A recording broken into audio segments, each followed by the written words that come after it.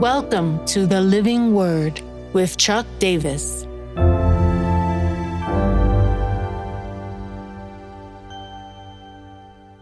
Ephesians 6:15, feet fitted. Stand therefore, having fastened on the belt of truth, and having put on the breastplate of righteousness.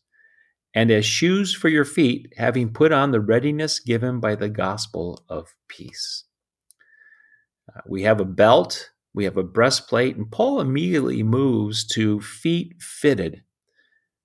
The best reference here or site that we would get to, we don't have this idea in the Hebrew scriptures. We are told that how beautiful are the feet of those who bring good news. But this would be a picture of the Roman soldier with his cleated sandals. They had sandals with cleats in them that would allow them to cover territory quickly, very much like spikes today for an athlete or boots for a football player. It's interesting, he says in battle language that you would have your feet with the readiness given by the gospel of peace. It's an interesting designation in the midst of warfare language.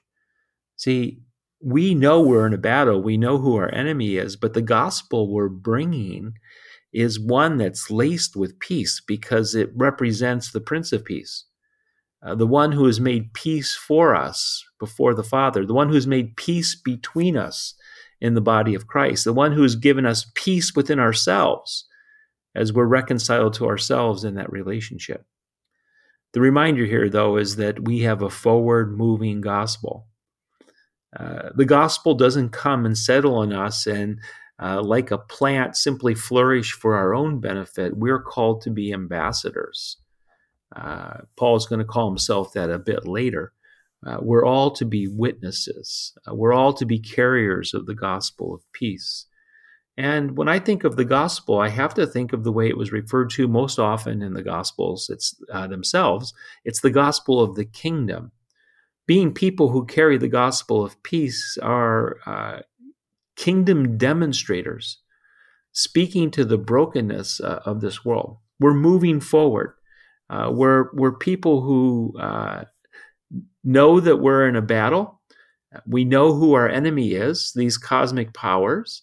Our enemy is not the people who are before us, who are broken, or even who are against us. We come with a sense of peace in their life.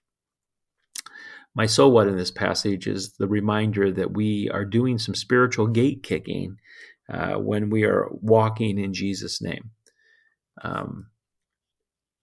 Remember, Jesus said, I will build my church and the gates of hell will not prevail against it. Gates are meant to keep out. It's a reminder that this world, the enemy has had a level of control for a long time. We're going back into those broken places and we're kicking the gates in and we're taking what really belongs to God. Why do we need to be that active? Is because Satan is an opposer of the advancement of God's kingdom. Paul makes reference to this. We've already looked at that passage where he talked about wanting to come to the people, but Satan came against him. I've heard people teach this passage that, see, as long as you're moving forward, you don't turn and run, you're okay in battle, because it's when you turn and run that your back will be exposed. I want to keep moving forward, but we don't want to be legalistic about this because Isaiah in chapter 58 and 8 says, Then shall your light break forth like the dawn, and your healing shall spring up speedily. Your righteousness shall go before you. The glory of the Lord shall be your rear guard.